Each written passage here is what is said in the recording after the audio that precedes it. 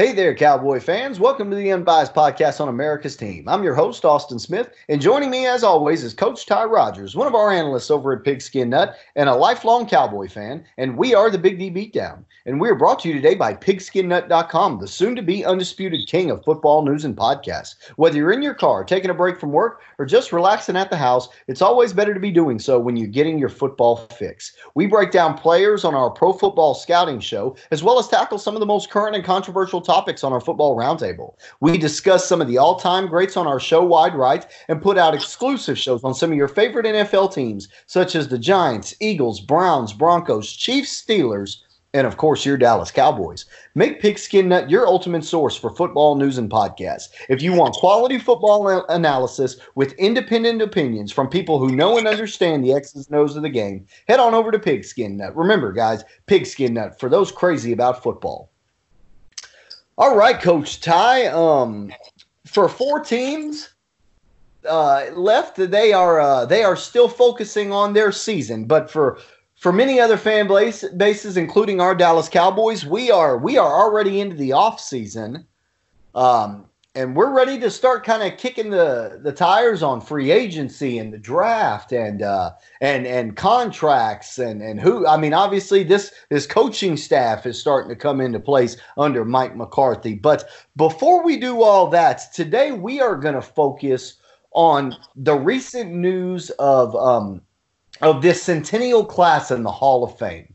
For the 100th year, they wanted to make sure and get a number of players who, whether they're current or whether they're past players, coaches, contributors, to get them in if they deserved. And so many names on this list, even when you looked down at the final list, that ended up being included, that really are deserving. And, you know, obviously we got the news this weekend of the first one that is a Dallas Cowboy, and that's Jimmy Johnson. You know, that such a touching, spectacle that they had there on Fox on Sunday during halftime of the football game. The gentleman representing the Hall of Fame shows up there on the halftime show, and everybody's smiling, and Jimmy Johnson's just grinning into ear to ear and ends up getting a little, choked up a little bit. You see Troy Aikman listening in, and he's getting choked up. Just a terrific sight if you're a Dallas Cowboy fan. And let's start with that, Coach Ty, just talk about, just what you were feeling when you saw that. Because I know for me, I was getting a little choked up too, man. I was grinning just as big as Jimmy was and Aikman and everybody else. How were you feeling when you saw that, Coach Ty?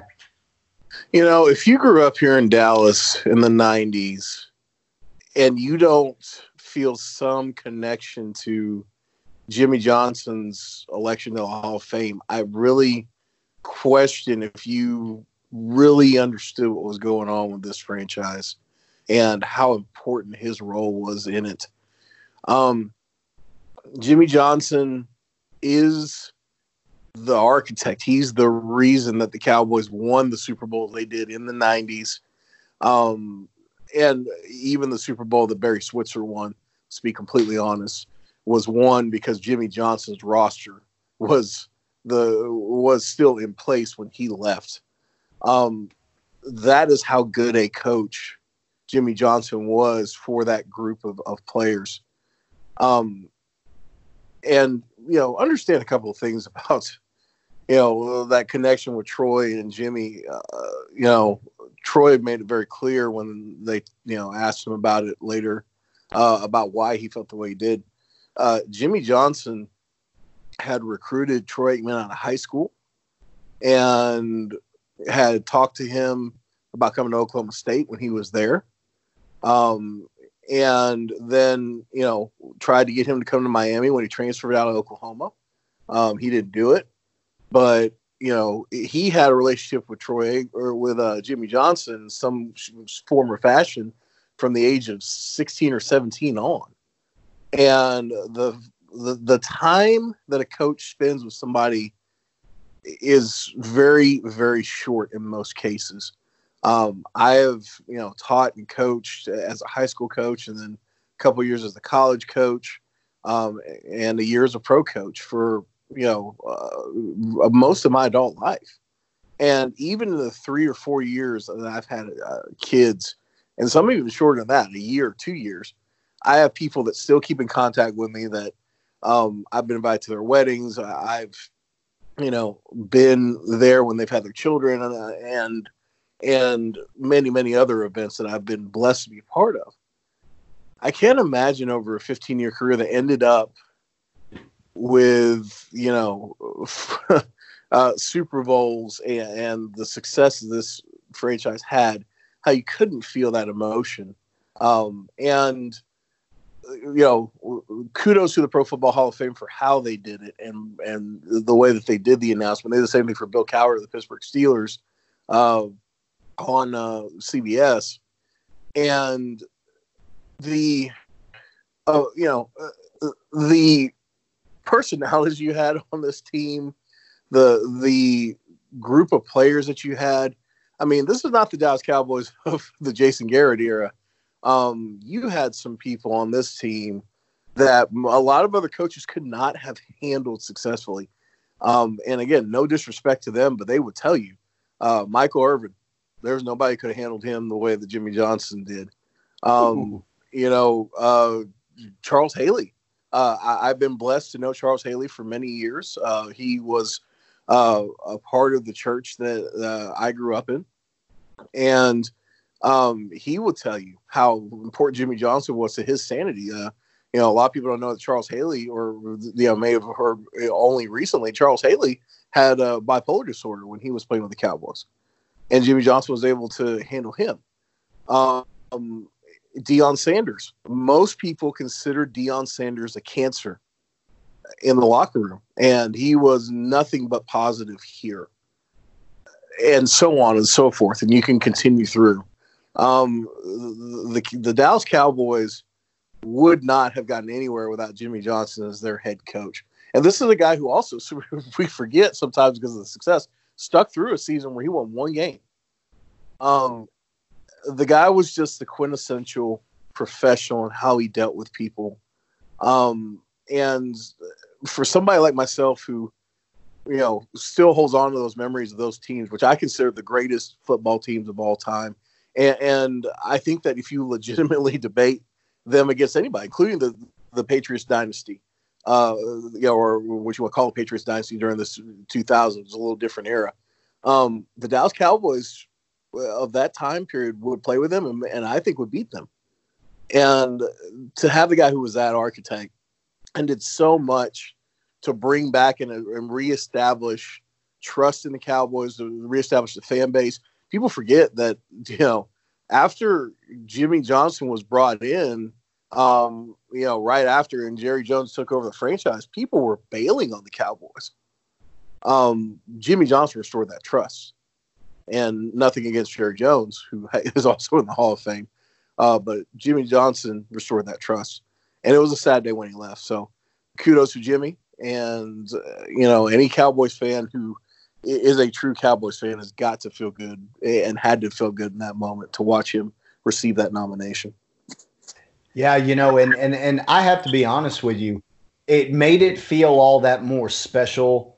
Especially for me anyway, it made it feel all that more special because I truly never believed he would get in. And it's not that his time here in Dallas wasn't special, because it was. You hit the nail on the head. He was the architect to this group.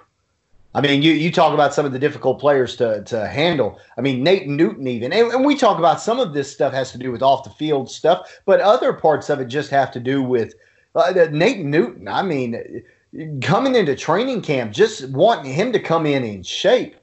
I mean, I used to laugh my tail off at Nate Newton when he was on ESPN radio in Dallas, and he'd tell stories about them being strict with him and no, you are going to show up at this weight. And if you're not, we're going to get you down to this weight and you're going to stay at that weight throughout camp. And he'd have lapses. He'd call Chinese restaurants and pizza and have it delivered. And he'd come downstairs and the coaching staff would be eating his pizza. because they stopped it at the front door to their dormitory. They said, "No, sir, Nate Newton don't get pizza. He's on a diet now that we're in training camp." And just some of those things. I mean, Jimmy, listening to the talks about some of the jogs they would go on in the morning, him and his coaching staff, listening to the story about the Herschel Walker trade, where Jimmy's going on a jog and nobody knows what's going on except Jimmy. And they're all jogging and they're thinking it's just another day. They come back and word is, hey, man, we've got the deal done. And Jimmy's like, all right. And everybody's looking around like, what's going on? And, oh, yeah, by the way, guys, Herschel, we're sending him to Minnesota.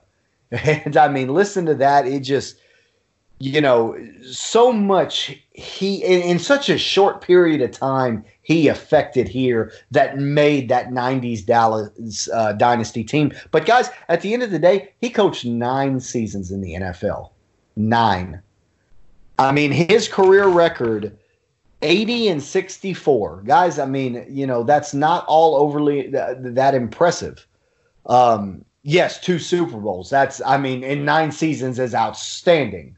But, it's not just Jimmy. And that's the thing. I want to make it clear, guys. I always hoped he would get in. But you continuously looked at the competition. Even in this group of finalists, you look at Mike Holmgren, who's got 161 victories to his name, got 13 playoff wins to his name, 2 NFC championships and a Super Bowl. You look at Dan Reeves, has got 190 wins to his name. 11 wins in the playoffs, 3 AFC championship appearances, 1 NFC championship appearance. Dick Vermeil, 120 wins to his name, 6 playoff games, 1 NFC title, 1 NFC championship appearance, 1 Super Bowl appearance. I mean, these are guys that have just – Dan Reeves was in the NFL forever, it seemed like.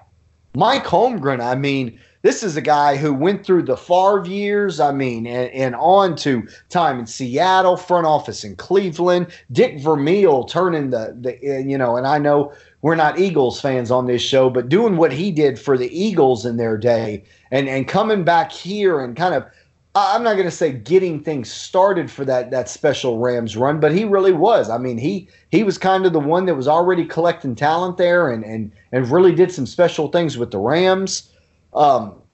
Overall, I mean, there were so many quality candidates, and I just looked at Jimmy, and knowing that they were only going to pick 2, I just said, man, I just don't know if it's going to happen. And considering some of the coaches that we'll probably have coming up, down the road, I mean, I wondered if it ever would. But, having said that, that made it that much more special. When I saw that guy coming out, I'm like, oh, my goodness. No, they chose him. I just, man, that was so awesome. And I'm with you, bud. I was there through the 90s, man. I still remember that 1-win season. That 1-win season. My mom's parents came over the day that we were playing the Washington Redskins, top team in the NFL. We hadn't won a game, and they wanted to take us all out to get a bite to eat and go do sightseeing or something. I can't remember what it was, and I did not want to go, but I was not given the choice. Hey, Nanny and Pop want to do something, then we're going to go do it. My dad was the only one that stayed home. And he said, have fun. I said, Dad, I got a feeling we're going to beat these Redskins. And that was our 1-win season. That was when Jimmy was just fresh and we were wondering how it was going to turn out. But I was a kid of those 90s teams. And man, just the greatness, the talent level across the board that he helped put together. Offensive line, skilled positions, defense, front 7, the secondary, special teams, everything. Jimmy Johnson was just an absolute, just a genius when it comes to putting the puzzle together, acquiring the right talent, making it fit together, putting it in a system, growing coaches, by the way. For all y'all that remember the Dave Wannstedts and the Norv Turners, and you could go on and on with some of these names, but but I mean, just some great coaching names, and the coaching tree that he has underneath him. Just an absolute, privilege to got a chance to watch them.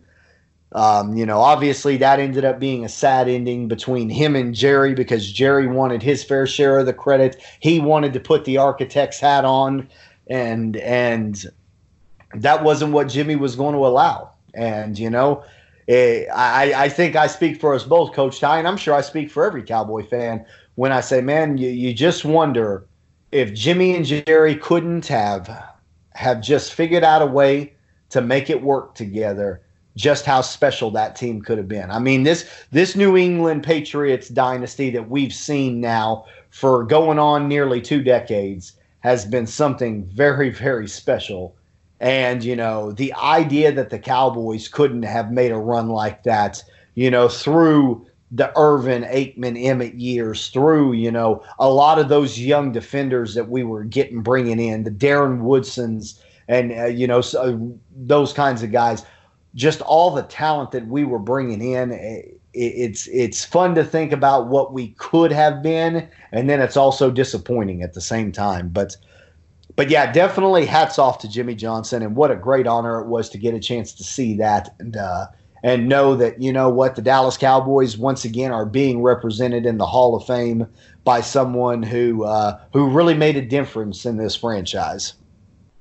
We're going to go ahead and take a quick break now. When we come back, we've got other news as far as this 2020 Hall of Fame class is concerned. Some good, some still disappointing. We'll get to all that when we get back here on the Big D Beatdown.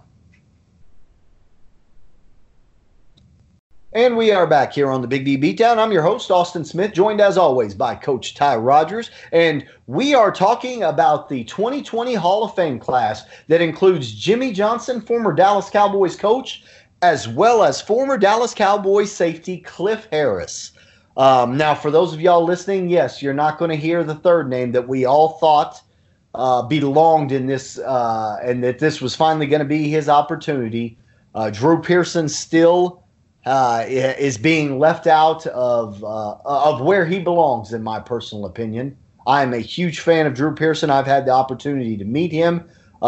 He is a character, nonetheless. I mean, just a guy with still at his age just loads of energy, but also, a guy that is just an absolute fan of the game, someone who is just a huge fan of the Cowboys. No matter how many years go by, such a huge fan of the game. He, talked football with me, and that was really something that I'll never forget. But before we get to the disappointment about him being left out, let's talk about Cliff Harris. I have to say, Coach Ty, this was before our time, but Cliff Harris, going back and thinking about that doomsday defense. The Dallas Cowboys, and some of the things that made that group special. I mean, and we've had a number of really special defenders, play for this franchise. Cliff Harris was always one that always kind of got left on the back burner, even though his story is his numbers are just incredible. When you look about a 2-time Super Bowl winner, a 6-time Pro Bowler, 4-time first-team All-Pro, guys. That is something. At a position where one person gets it. This isn't wide receiver. This isn't tackle. This isn't defensive end or linebacker. No, this was free safety. One guy. 4 times he was the best football had to offer during his time with the Dallas Cowboys. 2 times he was the second best. 2-time second-team All-Pro. On the 70s All-Decade team. Coach Ty, talk about Cliff Harris and what it means, to have another player, not necessarily the first one you think about on some of those Super Bowl teams, but have another guy from a group that was very special, help build the reputation of America's team. Talk about Cliff Harris and how excited you are to see that his name is being put into that 2020 class. Well, I mean, this is a guy who's just, like you said, an incredible story about what he did and his accomplishments. Free agent out of Ouachita Baptist University. By the way, Coach Ty, I'm gonna say this too. My brother played right across the street at Henderson State, and folks, when I say right across the street in Arkadelphia, literally. I mean literally right across the little 2-lane street. These two universities, one of the longest standing rivalries that's played every single year. It is a Division II rivalry, so people don't hear about it. But yes, Henderson State, Ouachita Baptist. Not the biggest schools, but yes, coming out of Ouachita Baptist, I remember hearing that story about Cliff Harris, and I just remember loving him all that much more after hearing his story out of Ouachita Baptist. But go right ahead, Coach. Yeah, I mean, coming out of Ouachita Baptist, free agent, doesn't end up taking the starting job until a little before halfway in his rookie season. Finishes a 10-year career, 9 playoff teams, 7 NFC champion or NFC East titles.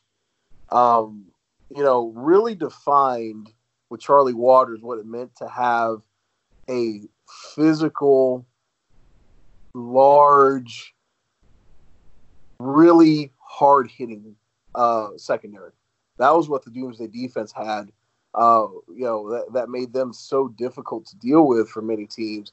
Is that, I mean, up front, we all know about Too Tall Jones. We all know about Randy White. But those two guys kept a lot of the passing threats that they dealt with from being able to, throw it deep. And when they did, a lot of times the guys got obliterated by Harris and Charlie Waters. Like you said, 1970s all-decade. I mean, there are very few people who, had the impact on a position that came from a smaller background. I mean, just like I said, he is somebody who a lot of us, like you said, were Cowboys fans, didn't get to see very much of, who were, not, older. But the guy was the Steve Atwater, the Ronnie Lott of his time period. The enforcer. Right. He was the guy who come down, across the middle and take out a tight end, take out a wide receiver, and the guy was just unbelievable. I mean, 16 fumble recoveries and a ton of those from hits that he made. This is the definition of physical safety. Somebody who has been kind of right there multiple times, as far as possible induction. Unfortunately, he was someone who up until this year was not very different, from the situation that Drew Pearson's in, is that he was a guy that people went, wait a minute, why is he not in? Member of all-decade team, not in the Hall of Fame. It doesn't make any sense. It doesn't make any sense for Drew Pearson. We'll get to in a second. But, again, a dominant player who came out of nowhere and, defined physicality in that era. So, I mean, congrats. And, yeah, somebody that if you haven't watched him on film, go watch a couple of plays. It's and this was way before they had anything, dealing with any type of targeting, any type of worrying about whether you placed your head under somebody's chin. There are plenty of, JR on, WWE would call slobber knockers that he was a part of. So definitely a worthy choice by the Hall. Yeah, and I did. The second that we found out this information, I text my youngest brother, who, like I said, deep snapped right across the street. And I said, Bud, the best football player to ever step foot in Arkadelphia is going into the NFL Hall of Fame. And let me tell you, that's a serious rivalry. My brother, he had to grit his teeth to it, but in the same sense, he's a Dallas Cowboy fan through and through. So he smiled and said, yeah, Bud, good for him. And if I'm not mistaken, it was my brother's junior year at Henderson State when they ended up making the I believe it was the conference most valuable player award, naming it after Cliff Harris. And I'd have to go back I'd have to go back and I for the life of me, I can't think of the conference's name now. But bottom line is you know, the MVP, if I'm not mistaken, the MVP of that conference, which has got Henderson State, Arkadelphia, I believe Harding's in there. A number of the Oklahoma schools are in there as well. The Division II Oklahoma schools. The Player of the Year, you know, it gets the Cliff Harris Award, and the year that they decided to change it to that. Was, I believe, my brother's junior year. I was at that game in attendance, got a chance to see him come out onto the field and take that honor. But yeah, you know, just you talk about a guy, you know, not much was as expected of him, but you know what? It never slowed him down a bit. And he absolutely was. He was the enforcer on the back of that defense. And it's funny, when we first got the list of finalists, I talked with a buddy of mine who played safety for years. And I said, but, you know, I was kind of shocked he didn't have more interceptions. You know, only 29. I knew that they – I mean, obviously they don't throw it as much as they do in this generation. We're talking about the 70s here. But still, I for some reason, I would have thought he would have had more interceptions. And he said, Austin, you got to remember, too, they didn't have all these rules. Safeties didn't get interceptions in those days because they weren't looking for the ball. They were looking for the target. They were looking for the guy who was going to catch it. Back in those days, they were looking to punish somebody. They weren't. The turnover was no matter, you know. So, and I said, well, you know what? That kind of defines who Cliff Harris was. You know, is the ball coming? Okay, well then, where is it going? Oh, there he is. Let's go get him. I mean, that was Cliff Harris, guys. It's you know, just you know, a fun guy. You know, obviously, you know, getting a chance to watch him isn't the same as it is nowadays, where you can get on YouTube and you can just find any clip from any game. You know, it's a little more difficult to watch film on some of those years, but boy, you get a chance to see it. Cliff Harris, man, there's just some fun highlights of him. A return man too during his time, so definitely well deserved. Now, on the other hand, the original 88 is still not in the Hall of Fame. Basically, the back half of the reason we have the term Hail Mary is not in the Hall of Fame. And it's just a guy that was deemed one of the top two wide receivers throughout the 70s because he is on the 70s all-decade team, and now is the only person on that team, I believe, that is not in the Hall of Fame. Very disappointing to me. And I'm sure everybody, you know, Drew Pearson's a character. You know, and you know, we've seen guys like Charles Haley be damaged a little bit based on his reputation or based on, you know, just his character through his playing days. Like you said, Charles Haley, a guy that was, you know, we talked about this, a guy that was bipolar, you know, and really, you know, struggled, you know, sometimes with the way. I mean, and he was somebody that a lot of people, you know, did not like the way that he acted or treated him, and it took him a while to get into the Hall of Fame. That's not exactly what Drew Pearson is. Drew Pearson, like I say, a fiery competitor. Definitely a character. All Cowboy fans remember that draft in Philadelphia where he gets up there and he just absolutely trolls the Philadelphia fan base, and they're booing him and he's only getting louder and louder.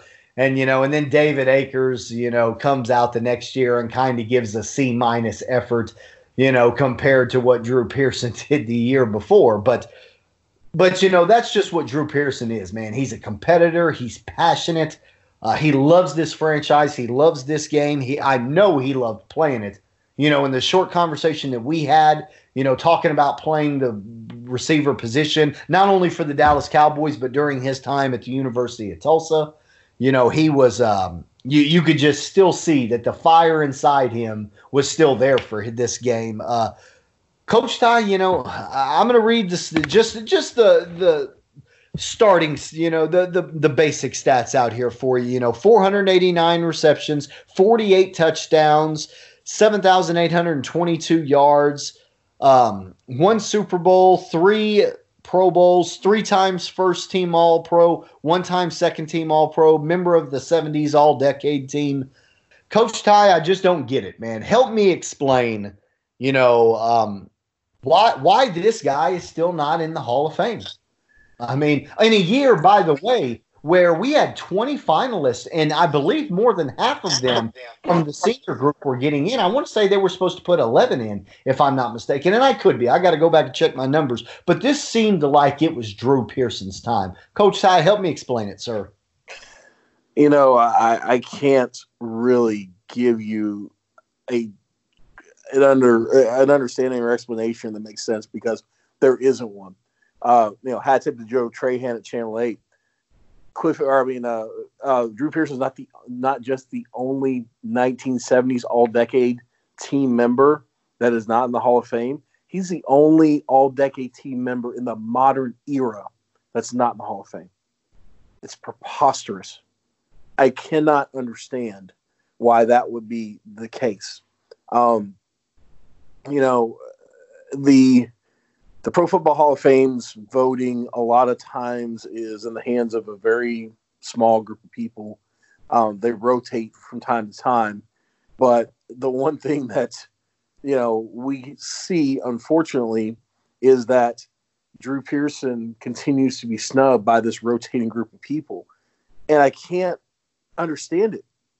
Like you said, 21 career playoff games, 68 passes, 1,130 yards and 8 touchdowns, averaging 16.6 yards per reception. Even in this era, that is an unbelievable number. I just can't, for the life of me, understand what it is. And if a lot of times you hear people talk about the Pro Football Hall of Fame, well, you have to wait until X person gets in because their numbers were this, and this. And so when that person gets in, then this person can get in, et cetera, et cetera. Which, again, that equivocation drives me bananas. Either the person was a Hall of Fame level player or they weren't. But, let's go with that for a second. Let's act like that's any type of standard that's worth even looking at. Harold Carmichael got in today. Drew Pearson was a better receiver than Harold Carmichael. Period. End of story. I know a lot of Philadelphia Eagles fans may not like that I'm going to say that, but the truth of the matter is Drew Pearson was a far more dominant receiver. In fact, Harold Carmichael ended his career here in Dallas. Drew Pearson ended his career here, and Drew Pearson was one of the most dominant players of his era. There's no reason this man should not be in the Hall of Fame, other than the capricious votes of a few people who maybe they don't understand the era, maybe they don't understand his impact. But this is where some of these people who do not know football should not be able to vote. I just have to say it that way. Because no one who knows football in any sense of the word and has an understanding of the history cannot look at Drew Pearson and say that he doesn't belong in Canton. It's an impossibility.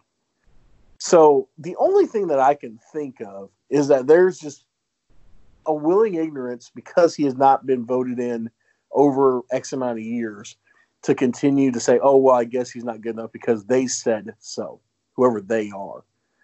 And it's a travesty. There are a lot of people who have said the Pro Football Hall of Fame should fix this before the February 1st announcement that's going to talk about the modern players who get in. And I think they should. I think that this is something that is worth a groundswell in the media and worth a groundswell among players to say that this is a wrong that needs to be righted. Yeah, I can't disagree with any of that, Coach Ty.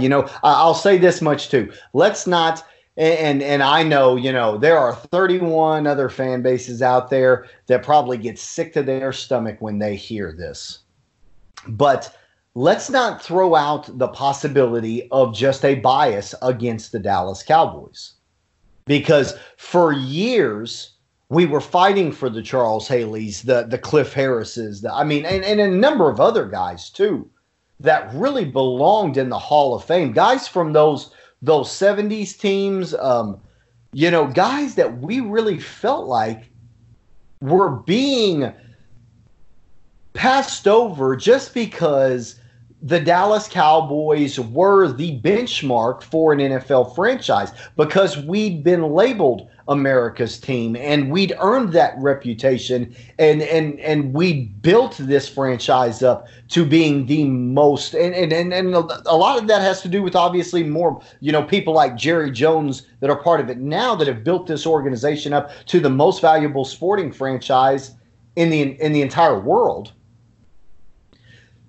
A lot of people hate that. They get disgusted about it. Just no different than I'm sure they do the New York Yankees or the Los Angeles Lakers, or I don't know how many of y'all are soccer fans out there, but teams like the Real Madrids or the Barcelonas or teams like that, that are just constantly just sought at, seen by the fan base as the benchmark franchise for that particular sport.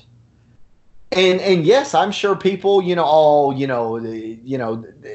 get enough people out on there that aren't Cowboy fans, and it's a love them or hate them, thing.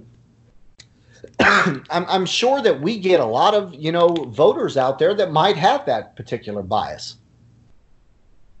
Now, having said that, Drew Pearson, if there is one thing Drew Pearson does represent, it is, he steers into the curb when it comes to this bias. That's the thing. Everybody thinks, Cowboy fans and Cowboys players, America's team, they're so cocky, they're so arrogant, they're this. Listen to the Stephen A. Smiths, man. I tell you, he is the pom-pom girl for, the Dallas Cowboys being, arrogant and overrated and blah, blah, blah. And the funny thing is Drew Pearson steers into the skid when it comes to that. He is confident. He is borderline arrogant. He has fun with it. This guy's not hateful. And, if you listen to his words after he was not included on this team, he didn't want to take anything away from the Harry Carmichaels or anybody that was on this. He felt they were all deserving. He just believes he is too. So, yeah, we will discuss future Hall of Famers on this franchise when we come back here on the Big D Beatdown. And we are back here on the Big D Beatdown. I'm your host, Austin Smith, joined as always by Coach Ty Rogers. And we are talking about the recent news of the 2020 Hall of Fame class. Jimmy Johnson is in. Cliff Harris is in. Drew Pearson is not.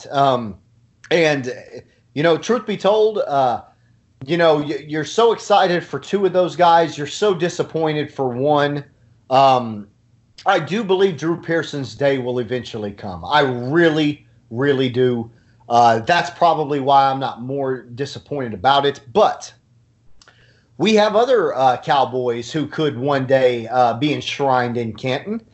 And two, that we're not even going to talk about much because we expect them to be in as soon as they're eligible. Guys like Jason Witten and DeMarcus Ware, two of the more prominent players at their position during their time in the NFL. And to be perfectly honest with you, Jason Witten's time isn't even up yet. He's still making a decision based on whether or not he will return again to the Dallas Cowboys next year after stepping away for a year in which he retired and went to the broadcast booth. But those two are not guys that I expect to have much of an issue getting into the Hall of Fame. But there are some guys that could have an issue getting in, and then there are some others that are kind of right there on the borderline. We're going to start with guys that could be in for a similar Drew Pearson-like situation where you just wonder if they'll ever get in.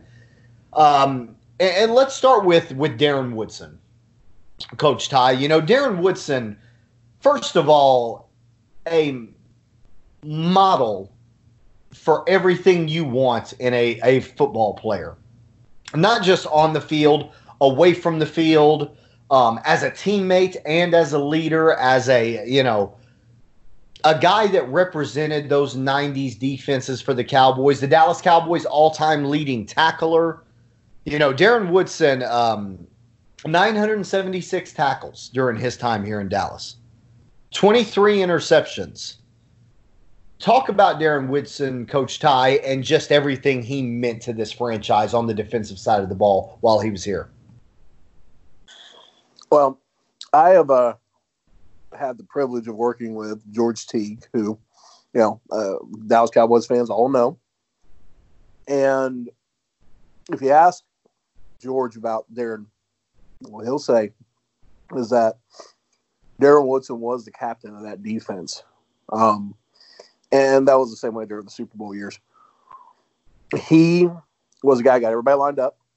He was the most vocal, safety on the roster. He was a guy that was, like you said, the model for character on that team. The guy who a lot of the young guys came to kind of know what they were supposed to do and how to act like a professional. And on the field, Darren Woodson was not only a great hitter as far as being able to just knock the lights out of somebody, but he could cover just about anybody in the league. There was not anybody who was going to overmatch him. Now, granted, and people will say, well, he had Deion Sanders on one side, and so, everything kind of got filtered back to him. But the truth of the matter is that even with that in place, if you don't have good safety help, you're going to get beat over the middle. And Darren Woodson never let that happen. Like I said, big, physical, strong. There's nothing about his build that, isn't the prototypical safety. He ended up, his career on a lot of teams that were not so good for the Cowboys.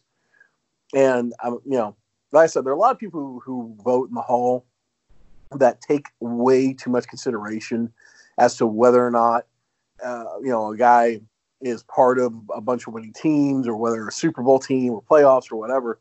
Look, man, the guy can either play or he can't.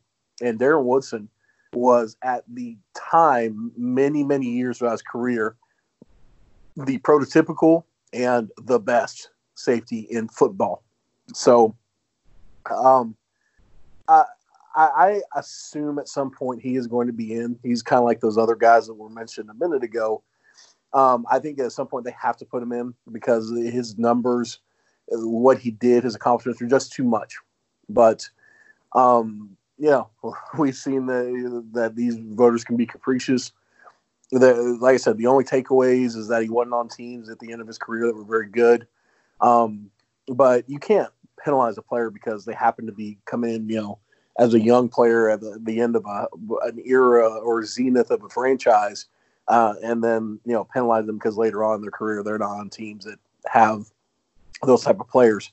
But Darren Woodson is definitely a guy that I think is a lock to be in the Pro Football Hall of Fame at some point, and was the best safety of his era. And it's hard to argue that. I mean, Darren Woodson, a four-time first-team All-Pro. 2002, he wins the Bart Starr Award for very similar to, I think, what the Walter Payton Award is now, although I think it's a little bit more well-rounded, whereas the Walter Payton is is all community, what you do for your community driven. Just like I say, a model of everything you want a football player to be, and a true innovator at the position.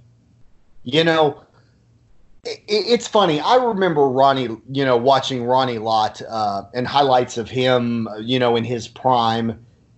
And I was lucky enough to see Ronnie Lott toward the end of his career. And it was, Ronnie Lott, the common phrase about him was, wow, runs like a corner and he hits like a linebacker. And that's what you've got at your safety. Darren Woodson was a linebacker coming out of Arizona State. There were a lot of teams that just figured, this is a guy that's too small to play in the NFL at the position he fits best at. But this team had a different, they had something else in mind. They said, no, we think he is athletic enough to play the safety position. And you look at what guys like Dave Campo did for him, really helping him make that transition to a defensive back. You look at what this team had in mind for him, and everything that they could have hoped he would have become, he became and more. He became a former linebacker that could cover man-to-man at the safety position, which is not something that we saw a lot from safeties at the time. Safeties were roamers.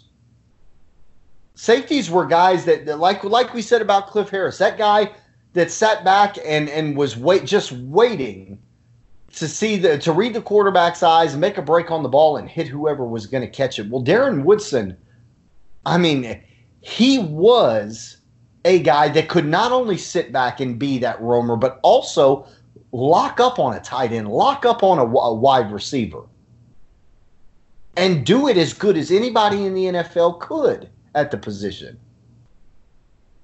All this from a linebacker, an undersized linebacker coming out of Arizona State, to become one of the greatest safeties of his generation, if not the best. Like I say, 4 times he was an All-Pro. And yes, his career kind of ended with a little bit of just abruptly, thanks to injuries.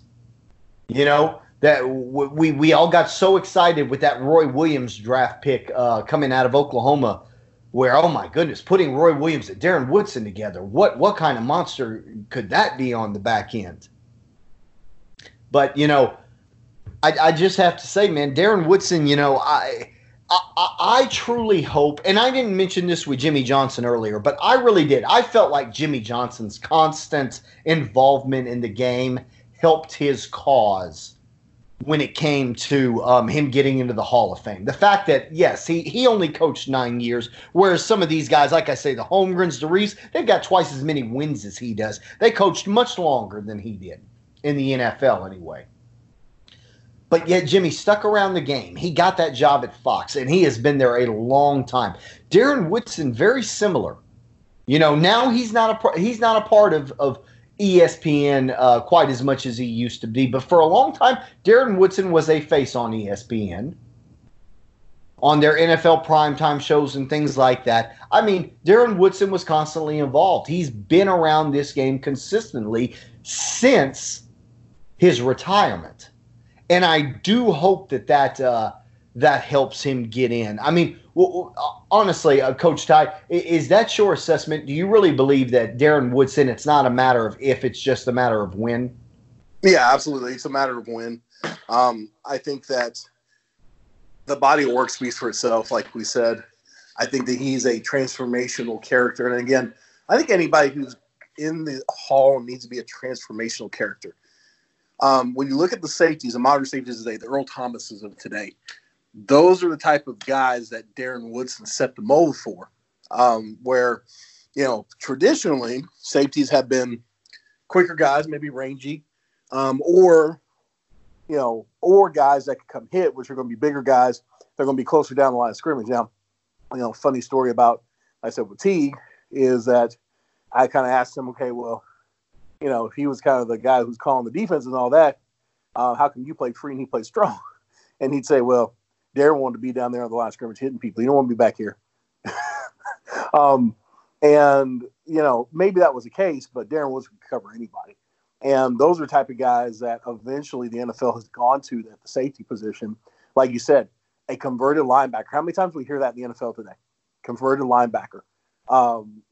And so those are the type of guys. And again, if you think about what that eventually leads to, those are the type of guys that we look at now that help teams run that 4-2-5 look that a lot of NFL teams are going to, which, came out of the college ranks, don't get me wrong, but with NFL personnel. So, it's definitely a matter of time. And I agree with that. I agree. Now, the other guy we're going to talk about here is Daryl Moose Johnston. And we've talked about him before on this show, and it's such a much harder argument for Moose because there's really no stats there, but in the same sense, we look at offensive linemen, and that's the case. The stat that you need to look at when you look at Daryl Moose Johnston is Emmitt Smith's the all-time leading rusher in NFL history. I think it's as simple as that. Daryl Moose Johnston was the epitome of a fullback, and he led the way for the most productive running back that this league has ever seen. So, once again, Daryl Moose Johnston, another guy that stayed involved with the game after his time. Wasn't always on wasn't on Fox's A team. That went to Troy Aikman. However, Moose was always part of that next pairing. And I just have to believe that Daryl Moose Johnston that his involvement will eventually at least get him a spot in the Ring of Honor for the Dallas Cowboys.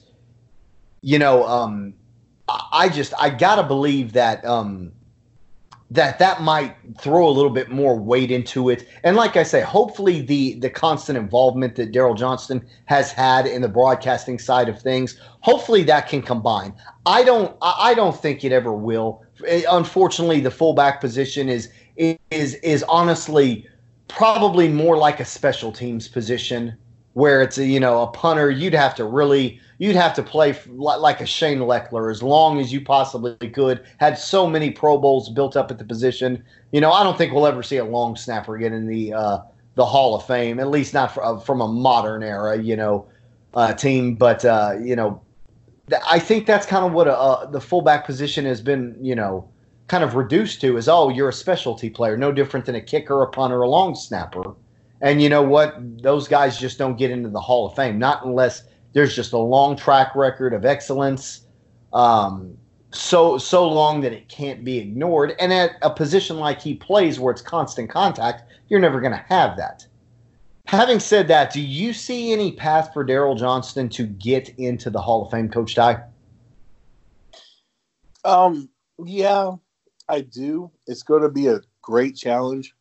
But when we're talking about the history of the game, and we look at, like you said, that Dallas Cowboys team in the 90s, Larry Allen's in, Troy Aikman's in, Michael Irvin's in, Emmitt Smith's in.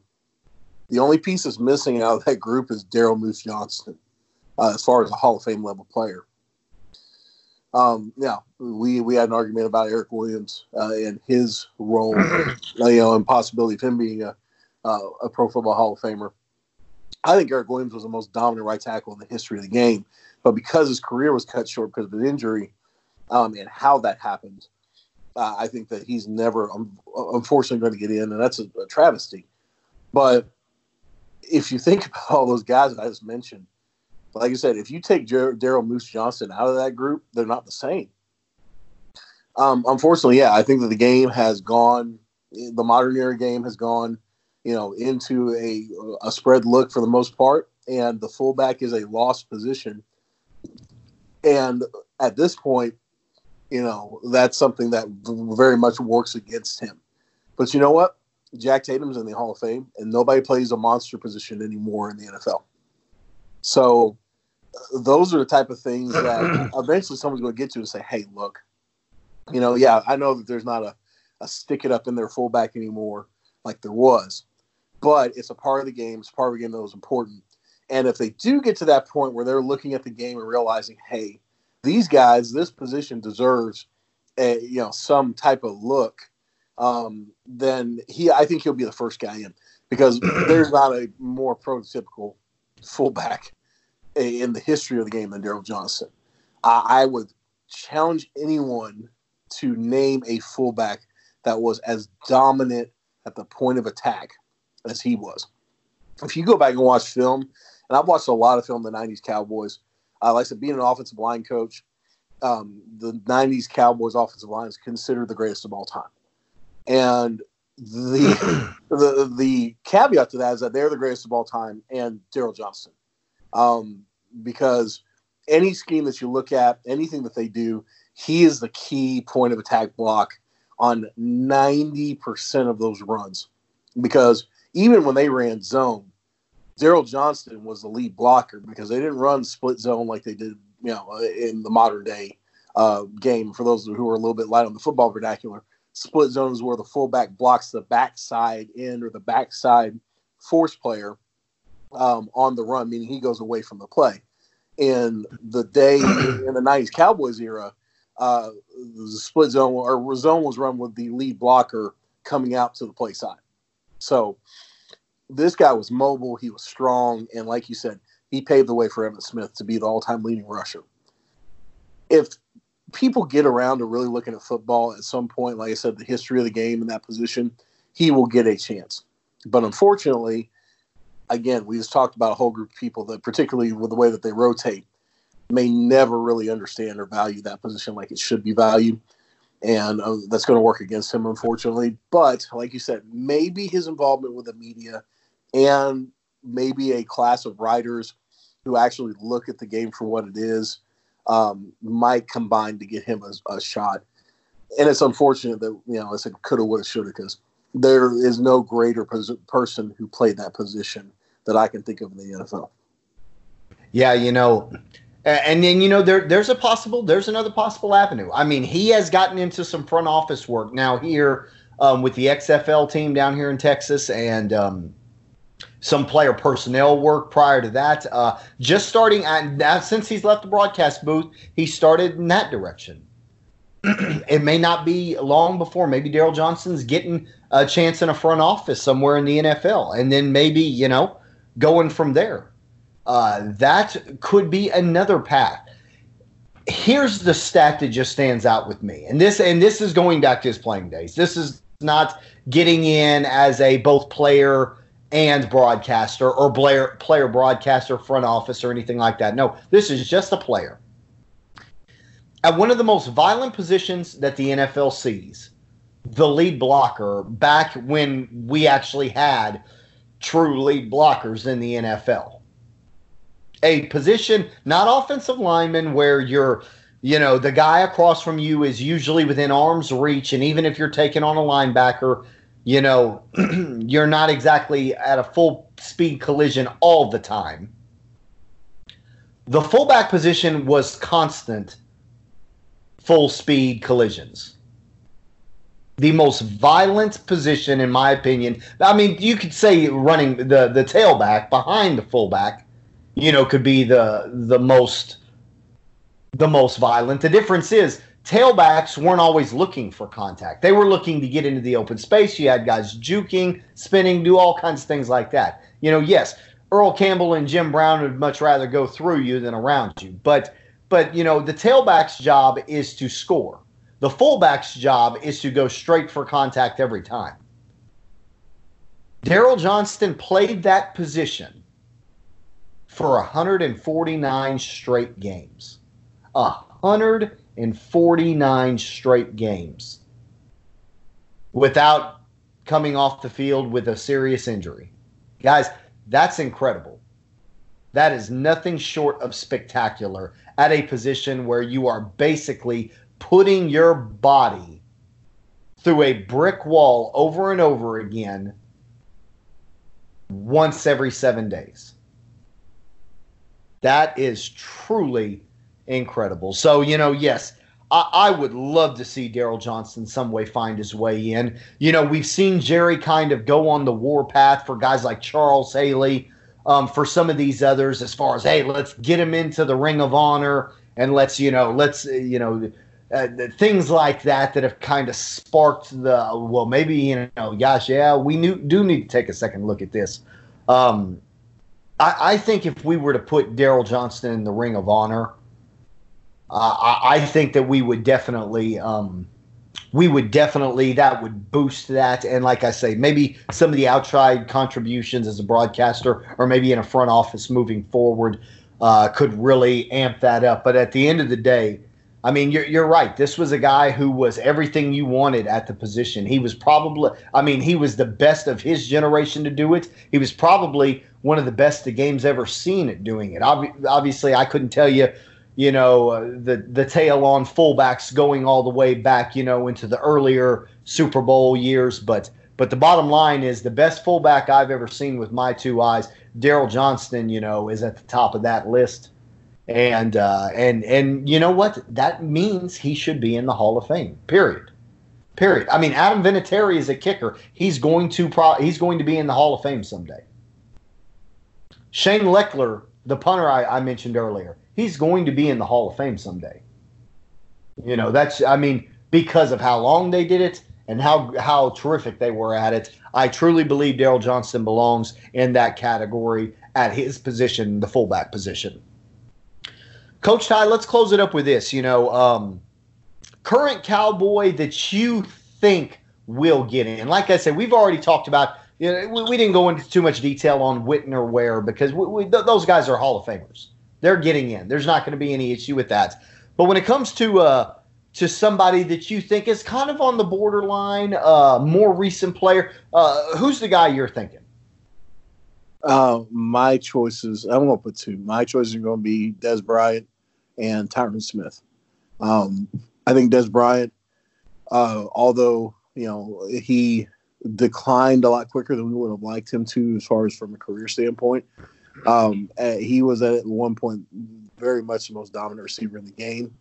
I think that you look at his numbers, he holds several Cowboy passing records with a stable of receivers, NFL Hall of Fame receivers for that matter. And he was a guy who defined the big physical wide receiver in his time. So I think he's a guy who's going to be borderline. And then Tyron Smith, I think that when you look at the modern day offensive lineman, he is the prototype. He is big, strong, fast, not fat, not immobile, tough as nails, and literally has locked down two quarterbacks' backsides so far in his career. His injuries are going to be something that unfortunately are going to be looked at because Pro Football Hall of Fame writers, for some reason, want to do everything they can to disqualify an offensive lineman. But I think Tyron Smith is going to be your next guy up when it comes to borderline. Yeah, and the truth is, Tyron Smith, as well as guys like Zach Martin and Travis Frederick, their book is still being written. How many rushing champs are these guys going to block for? How many times is Zeke going to get it in his career? He's already done it twice. DeMarco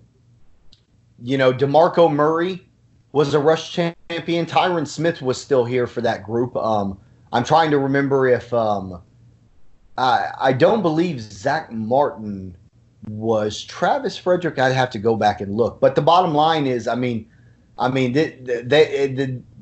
Smith's got 3 rushing champs to his name.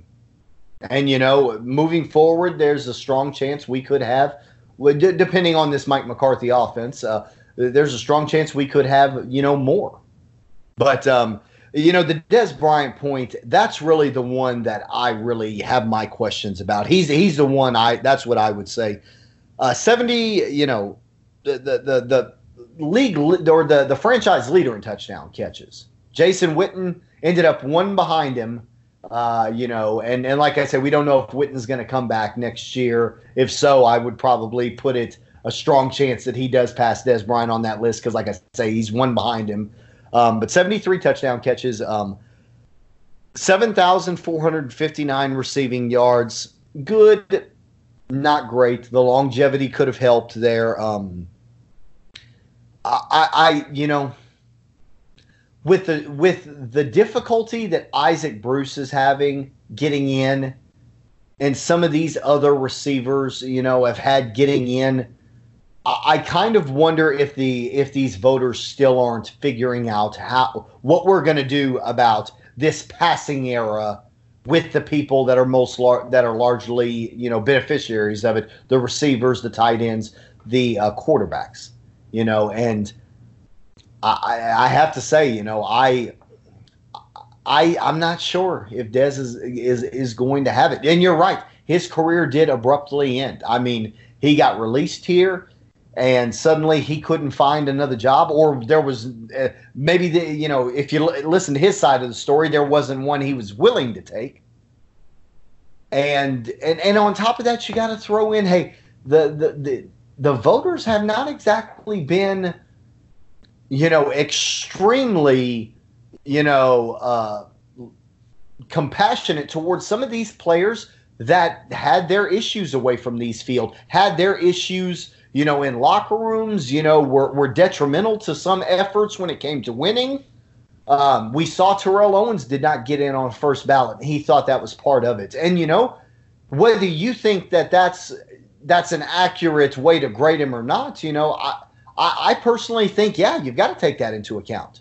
At the end of the day, this is about you being the best football player you can. Part of being a great football player is being a part of a winning effort. There were times in Terrell Owens' career he was not part of the winning effort. Oh, sure, his stats looked great, his numbers looked great, but him chewing out a quarterback or a play caller on the sideline or throwing a tantrum was completely counterproductive to a winning effort. We could say the same thing about Dez Bryant. There's been times he has been counterproductive to a winning effort. And so there it does lie that hey, that could be another thing that holds him. Dez Bryant's going to be the very interesting one to me. I think he's going to be that one right there on the fence. He is, like I say, the Dallas Cowboys' all-time leader in touchdown receptions. That bodes well in his favor. Hey, you know what? Darren Woodson is this team's all-time leader in tackles. We'll see how much weight that eventually, has if it ever gets him in. Right behind that, Tony Romo, I'm scratching my head on Tony Romo. I just don't know. We don't know. I don't even think the voters know yet. We are just now starting to get to these quarterbacks from the passing era. The Peyton Manning, that's a no-brainer. The Tom Brady's, Drew Brees's, those will be no-brainers. What won't be a no-brainer is the Eli Mannings. Ask New York Giants fans, they'll give you a big question mark on that one. A lot of them will tell you no.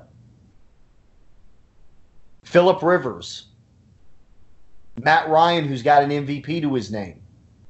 A lot of these guys I'm naming are right there in the same class as a Tony Romo, maybe even a hair higher. I mean, let's not forget, Romo has not had any success in the playoffs. Matt Ryan's been to a Super Bowl. Phillip Rivers, probably the same as Romo when it comes to playoff success. But at the end of the day, I mean, the Eli Mannings, the guys like that are really going to tell the story about whether Romo gets in as a player. Now, I'll say this much too. Romo, once again, got an opportunity, to have post-playing days, influence on that. Doing a heck of a job for CBS. Matter of fact, Coach, I don't know if you read this the other day. ESPN is reportedly offering him somewhere for as much as $16 million a year to be in their broadcasting booth. I would assume that would be Monday Night Football. So obviously, hey, the possibility of him getting in as a contributor lies there as well. Coach Ty, you want to close this show out with telling me what your thoughts are on Tony Romo's Hall of Fame chances? It's the passing year will be very interesting to see how it plays out. Tony Romo's a great story. We again, a lot of times people forget he was, free agent, backup, ended up taking the starting role in the middle of a game, in a dismal season for the Cowboys. Like you said, has multiple records for the Cowboys franchise-wise. Has brought a team that was not winning games and back into a situation where they were competing to be the NFC East champions, where they were in the playoffs. But he didn't have the success that people thought he was going to have in the playoffs, unfortunately, and that works against him. He had the injuries also, and a lot of people, whether they say it or not, when a quarterback gets injured and is not able to play a couple of seasons like he was, they hold that against him too. The involvement in the media is a way that very well might get him there. He may be the next John Madden. He may be a guy who, at the end of his career, he is celebrated for what he did in the media, and then also people remember what type of football player he was. But when it comes to pure numbers and then looking at the comparison to the quarterbacks of this era, I just don't see it. I think he falls just short. And, that's a terrible thing because Tony Romo's a likable guy. And I think somebody who really did some amazing things in the NFL that he doesn't get credit for like he should. But ultimately, when it comes down to what's on paper, which is a lot of what most pro football voters care about the most, I think he's going to end up falling just a little bit short. Oh, some of the most breathtaking moments in Cowboys history. I mean, some of the throws, and I mean, just think about the snap over the head, 20 yards back. He chases it down, he picks it up, he avoids a sack attempt or two just to fire it down the field. I mean, Romo. Let's be honest, guys. Romo. There are plays that Romo made that will go down as some of the greatest individual plays in Cowboys history. But I agree with you. I think he's on the short end of it. I think he's on the wrong side of the line when it comes to his playing days. Let's hope that a long-time career in the broadcasting booth, or who knows, maybe one day he even comes out of that booth and he puts on a headset and he decides, that he wants to coach a football team. Maybe that could be it. Gosh, Coach Ty, $16 million a year. And I'm pretty sure they said somewhere in the range of $10 to $16 million a year. Coach Ty, we're not getting paid enough. Hell, we're not getting paid at all. You getting paid, Coach Ty? Not that I know of. I was gonna say, check may be in the mail. For our listeners out there, we're going to be hitting up some new ventures and some new markets, and we're going to be found a little bit more readily on the internet. Hey, start clicking those buttons, man. Me and Austin need to get paid. I tell you what, $16 million a year. Good for you, Tony Romo. Good for you. Hey, Coach Ty, you know what? Change of plans. Let's end it with this. Does Jimmy Johnson, Hall of Famer of the 2020 class, Jimmy Johnson, ever get into the Ring of Honor? Wow. I'm going to say yes. Even if it's Jerry's last move as the owner of the Dallas Cowboys or posthumously given the permission from the grave to his son Steven to do it. Hopefully, Jimmy will still be alive. Yeah, no kidding. I was gonna say that could be it. We maybe not even Steven, maybe it's grandson. That ends up doing it. But no, that'd right. John Paul Jones from Highland Park. Yeah, that's right. They're already telling him, hey, bud. You know what? When that day comes, 30 years, 40 years, however many years down the line it does, he needs to be in that Ring of Honor, sir. Don't you listen to what your grandpa says. He needs to be there. If Dad won't do it, then you got to do it. I agree with you, sir. I think he gets in there at some point. I hope it's Jerry Jones that does it. And you know what? I hope it's at this point, we're past him doing it in a timely fashion. But I'm with you. I hope that it's still when Jimmy Johnson is relevant, when he's still part of Fox, when Jerry Jones is still relevant with these Dallas Cowboys. I don't want it to be some backdoor thing. I don't want it to be, like I say, Steven or whoever's next in line. I don't want that to happen. It needs to be Jerry doing it while Jimmy is still relevant. And, that time is coming. He's a Hall of Famer now. It's about time, Jerry, hey, you've already admitted in your own Hall of Fame speech about your regret for it. You know what? It's time to just bite the bullet and do it, Jerry Jones. And we're going to wrap up there, Cowboys fans. Thanks for listening to us today, and be sure and join us next time when we are going to dig down into the details of what Dak Prescott could need or could be asking for on this next contract. And more importantly, is that a realistic market for him? Because everybody gets kind of trapped into this term market value without people ever actually having to hit the market and see if that's truly their value. We're going to get into a serious conversation about that next time on the Big D Beatdown. And don't forget to visit us over there at Pigskin Nut, guys, the soon-to-be undisputed king of football news and podcasts, where you can find everything that we do on the Dallas Cowboys.